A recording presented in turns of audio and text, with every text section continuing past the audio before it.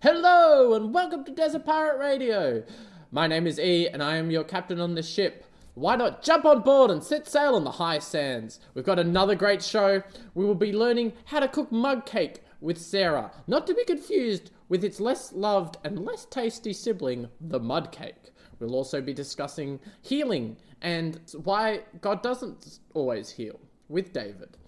But first of all, you know them, you love them, but where do they come from? I'm of course talking about dogs. Hi, I'm Anne and I'm a veterinarian, and one of the things I've found fascinating in my job is looking at the miracle of birth. So I thought I'd share something in this little segment. So birth is fascinating and dogs are particularly fascinating. Dogs are pregnant for just 63 days, so that's only 2 months. Now, the longest known mammal to be pregnant is an African elephant. They go for 22 months. And the shortest, by comparison, goes for 12 days, and that's a little opossum. Mouse is 19 days. So our dog, 63 days pregnant. And most dogs have about between 1 and 12 puppies. But the world record was 24 puppies in a Mastiff dog. So 101 Dalmatians got it a bit wrong. When you think about it, life is pretty different in the uterus. The pups have to live in a little tiny individual fluid-filled sac for the 63 days, and each sac has its own placenta to connect it to the mum. And her circulation or blood supply via the placenta gives all the oxygen and nutrients needed for the pup to grow and develop. It's kind of like jet fuel for puppies. So the pup's liver doesn't need to work as much because they're not actually eating food. So this circulation from the mum bypasses the liver mainly via something called the ductus venosus. Similarly, the lungs don't work either. So most of the circulation bypasses the lungs via 2 holes in the heart. There's one in the atria, and that's called the foramen ovale, and the other is between the pulmonary artery and the aorta, called the ductus arteriosus. And the other thing that's different in living in a uterus is that the bladder just can't drain out in its normal way, because otherwise they'd be swimming in a pool of urine for the whole 2 months. But it goes out via a cord called the urachus, and that goes out the umbilical cord. So all these are different in a puppy. But when pups are nearly ready to be born, they trigger the birth by getting a little bit stressed, and they release a stress hormone, and that triggers all the mum to go into like the muscular contractions of labour. And the birth process, the pup passes out the birth canal and then takes its first big breath in the world, and a whole lot of things have to change inside. So the oxygen levels rise in the body, and there's a whole lot of pressure changes, and these 2 holes in the heart close up immediately. The oxygen levels inside rise, and the 2 holes in the heart close immediately. If this doesn't happen, then you get blue babies or blue puppies. The duct bypassing the liver closes, and so the blood supply goes via the liver, and the umbilical cord contracts and the urachus closes that let the wee out to the outside, and that just becomes a little scar on the end of your bladder. And all this happens in dogs and people and all mammals without us even knowing about it. Only on very rare occasions does it go wrong. And I reckon this process of life and birth is amazing. And for me as a Christian, I believe this points to an intelligent, all-powerful God who's like the designer of life. We're not just some random chance in the universe, but a miracle of God. Hello, it is time for the sponsor. Has life dealt you a hard hand? Are you not sure where to go? Are you thinking, what could get worse? Hi, my name's Josh. I'm from One Wet Sock, and I've got the product for you. One Wet Sock can make sure that your day has just got that little bit worse. And you might be thinking, but Josh, why would I want my day to be a little bit worse? Well, that's a great question, listener. With One Wet Sock, you get to decide when your day is that little bit worse, instead of someone else.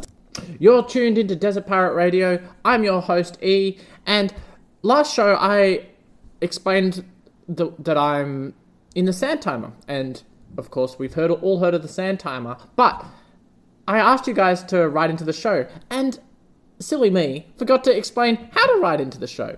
This is often a key element to communicating with a show of any variety. And without it, it is impossible. So I've set up an email. The email address is reach@desertpirateradio.com. I know it's very old-fashioned, but that's what you got to do when you've got to do. Nope, that's not quite right. That's how it is when it is. Nope, that's also not right. Anyway, that's what I've done. So if you have any questions for the Q&A, or if you have feedback for the show, or you just want to know more about the Sandtimer, please send an email to reach@desertpirateradio and put the show code in square brackets. So the show code for this show is AB. Put it in the brackets in the subject so the email machine can sort it all out and then put it in front of our eyeballs.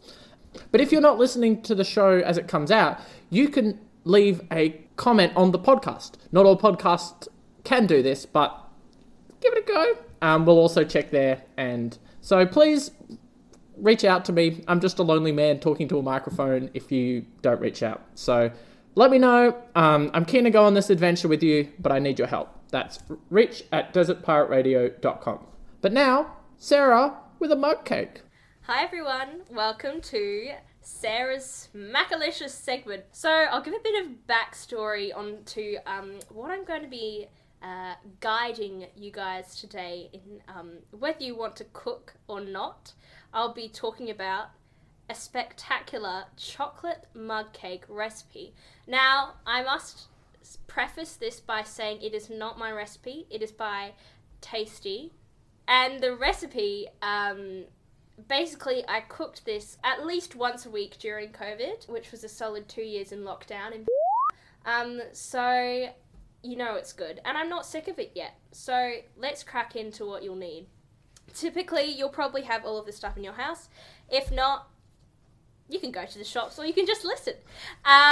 So all you need, this is making one mug cake, by the way. All you need is, mug, not mud cake, just to preface that. 4 tablespoons of flour, 3 tablespoons of normal sugar. You don't need self-raising flour, by the way. 2 tablespoons of cocoa powder, half a teaspoon of baking powder, 3 tablespoons of milk, 1 tablespoon of oil, probably not olive oil because it won't give you the nicest taste, but if that's all you have, you can use that. Vegetable or canola will work. 1 teaspoon of vanilla extract, and this is optional, 1 tablespoon of Nutella or other toppings if you want that you put in whilst you're making it, and then you can put more on afterwards, and then powdered sugar once it's cooked. But so it's pretty simple. You combine all the dry ingredients first, so the flour, the sugar, cocoa powder, and the baking powder. And I'm not sure about the alternatives, like if you're gluten-free or whatever, but you know, you can have a go, and if it doesn't work, it doesn't work. And combine all of those, and then add your wet ingredients, so the milk and the oil and the vanilla extract. And then you can add in Nutella if you want to. Then chuck it in the microwave, depending on the microwave you have, for 90 seconds to 2 minutes. I find that in my microwave, 1 minute and 55 seconds is the perfect amount of time for it to be like nice and fluffy. And then it goes perfectly with a scoop of classic vanilla ice cream, or any other ice cream if you want to. And Bob's your uncle. There is your simple chocolate mug cake. Enjoy. And that is the end of Sarah's Smackalicious segment. I guess we could technically call that a cupcake. So, I wanted to make a second apology. 2 apologies in one show. I really want to minimize that. But last show I said that there was 4 people in the Sandtimer with me, which is mostly true. However, there was a 5th person that I forgot to mention, and I think it was reasonable I forgot them because they didn't come into the Sandtimer with us, and not many of the other people have seen them, but they have been very instrumental in this show. So, I was walking around, sort of looking around the town, seeing what there is. There's a library, which that is... I only looked through the window, but I'm getting ahead of myself. And he gave me 3 boxes. Box number 1, it's about this high, and it's green. And it's like sort of green where if you're sitting there with your friends and one person goes, it's green, and someone says, no, it's not, and you can't really decide whether it's green or not. Like, you know that on the edge? Anyway, on it has a label. It says, be ready. And it has a timer that was counting down. And it had a topic, which was, well, the most recent one was faith with a terminal illness. And it had a set of questions. And a little place for a mic and a headphones and a place to record. Turns out I was talking to David, and that is where my interview came from. And the second box, similar in some ways, is in it's a box, it's got some plugs to plug in recording equipment, no headphone jack, but it said on it is be listening. And it's weird because every time you look away from it, it changes colours. It's also about this high. Anyway, that's where the segments come from. And last of all is a little box, and it says be paid. And that is where the ads come from. So, little peer behind the scenes of the show. I have no idea who this man is. Trying to talk to the other people. They haven't seen him. I haven't seen him since. We're in a desert. There can't be a lot of places to go. I mean, there is a whole lot of buildings, but he didn't seem too interested in them. So, yeah.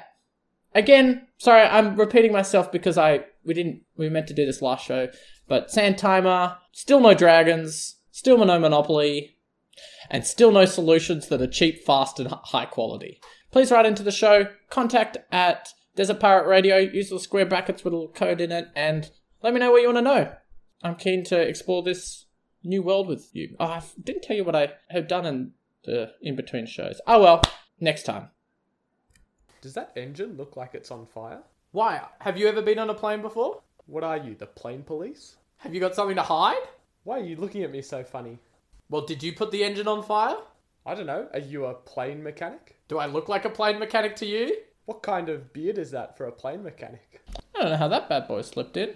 Anyway, on with the show. We've got our interview. So, there's not much to say. And remember, if you want to ask David a question, we'll have a Q&A at the end of the series. Email it to contact@desertpirateradio.com with little square brackets and Q&A in the subject. So the machine goes, it puts it in the right place. Why do you think God hasn't healed you yet? Yeah, so it's a big question that I think Christians in particular can struggle with this, which is you see plenty of examples of people who God doesn't seem to heal. Well, he doesn't heal. Not that he doesn't seem to heal, but people die with some illness, or Christians who die in car crashes or cancer or whatever. If I think about me personally, I've had plenty of people pray for my healing, and obviously people can't see, but I'm still in a wheelchair. So God definitely hasn't healed me, and I guess there's various reasons we can say that God doesn't heal. There's still time for God to heal me on earth anyway, so that's one point. Is some people would say, well, it's God's timing, and there's examples in the Bible of people waiting many years before they're healed. So one thing I say to people is, don't give up on God and just assume he doesn't want to heal you ever, because unless you're pretty close to God, you don't know his will exactly. And I'm always happy for people to pray for me. So that's one thing, which is God's timing. I guess the question for Christians is, surely God would want to heal me, etc. And one of the points is also, as Christians, we believe there's a fallen world we live in. God asked, humanity rejected God, and so a world without God is a world with sickness and disease and things like that. And as Christians, we believe, heaven is a place where there will be no suffering and things like that. So, but more to the question about why God doesn't heal is kind of, we shouldn't forget also that as Christians, we believe we live for eternity with God. And so essentially we're comparing eternity with no suffering in heaven versus our life that might be 80 years. And so I also view it as, in the light of eternity, that it's actually quite, 80 years versus eternity, that, It's a pretty good deal. it's a pretty good deal, and the time we suffer is not that long. I mean, that doesn't really answer the question as to why God has left it, but writers such as C.S. Lewis have suggested, if you're in God's shoes, your bigger plan is eternity, and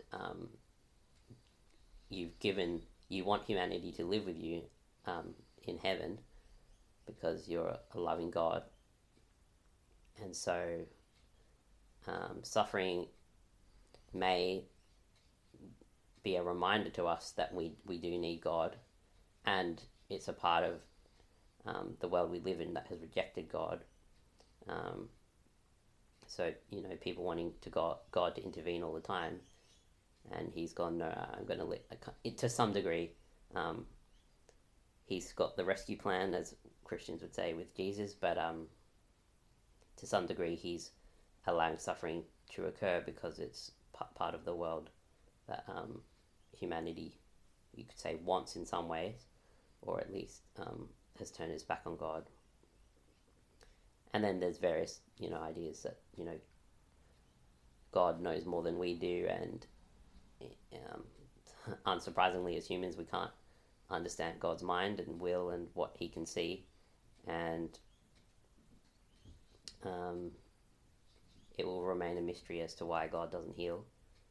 But for me, I always come back to the fact that I can trust God, and he gives me hope and joy in life. And touching on a bit of what I mentioned already, for me, it doesn't really matter if I'm not healed, because I will be healed in heaven with God. And I just get a slightly quicker passage to heaven. Speed run. In eternity, 50 years less life on earth is going to not even be a blip on a radar, basically. So, And in light of your situation, what are some opportunities that you've either been able to pick? Where have you gone because of your illness that you don't think you would have been able to otherwise, or would have been harder or different, or people you would have conversations? Or if that long non-optimized question interests you, why not tune into Dessert Parrot Radio? It's our podcast exclusive where we ask some extra questions, maybe some deleted audios. Is it a scene if it's an audio? It will be coming out some point with the podcast of the main show. Depends when it gets edited and put up, but it will be coming up soon. Hey, why not follow our podcast? And then you'll know when it comes out, and you don't have to keep checking back, and just press that follow button. It's on most podcasting apps. I think I said that wrong last time as well. That's 3. Got a 4 and you're out. So let's keep the mistakes down to a minimum. Anyway, that's the first show. But yes, if you enjoyed David's view, I recommend you talk to your local Christian, because there's lots of different views in the church. Your local Christian can be found at both ends of the aircraft. Please follow the lights on the floor to your nearest Christian. And inspired by what David has said, our question of the week is, if you could ask God one question, what would it be? This can be a personal conundrum or a chat. This can be a personal conundrum or a conversation starter. Do what you will with it. Once again, thank you for tuning. Please reach out to the show. Reach at desertparrotradio.com. Hit us with a Q&A or any other questions you have about the show. Until next time, safe travels.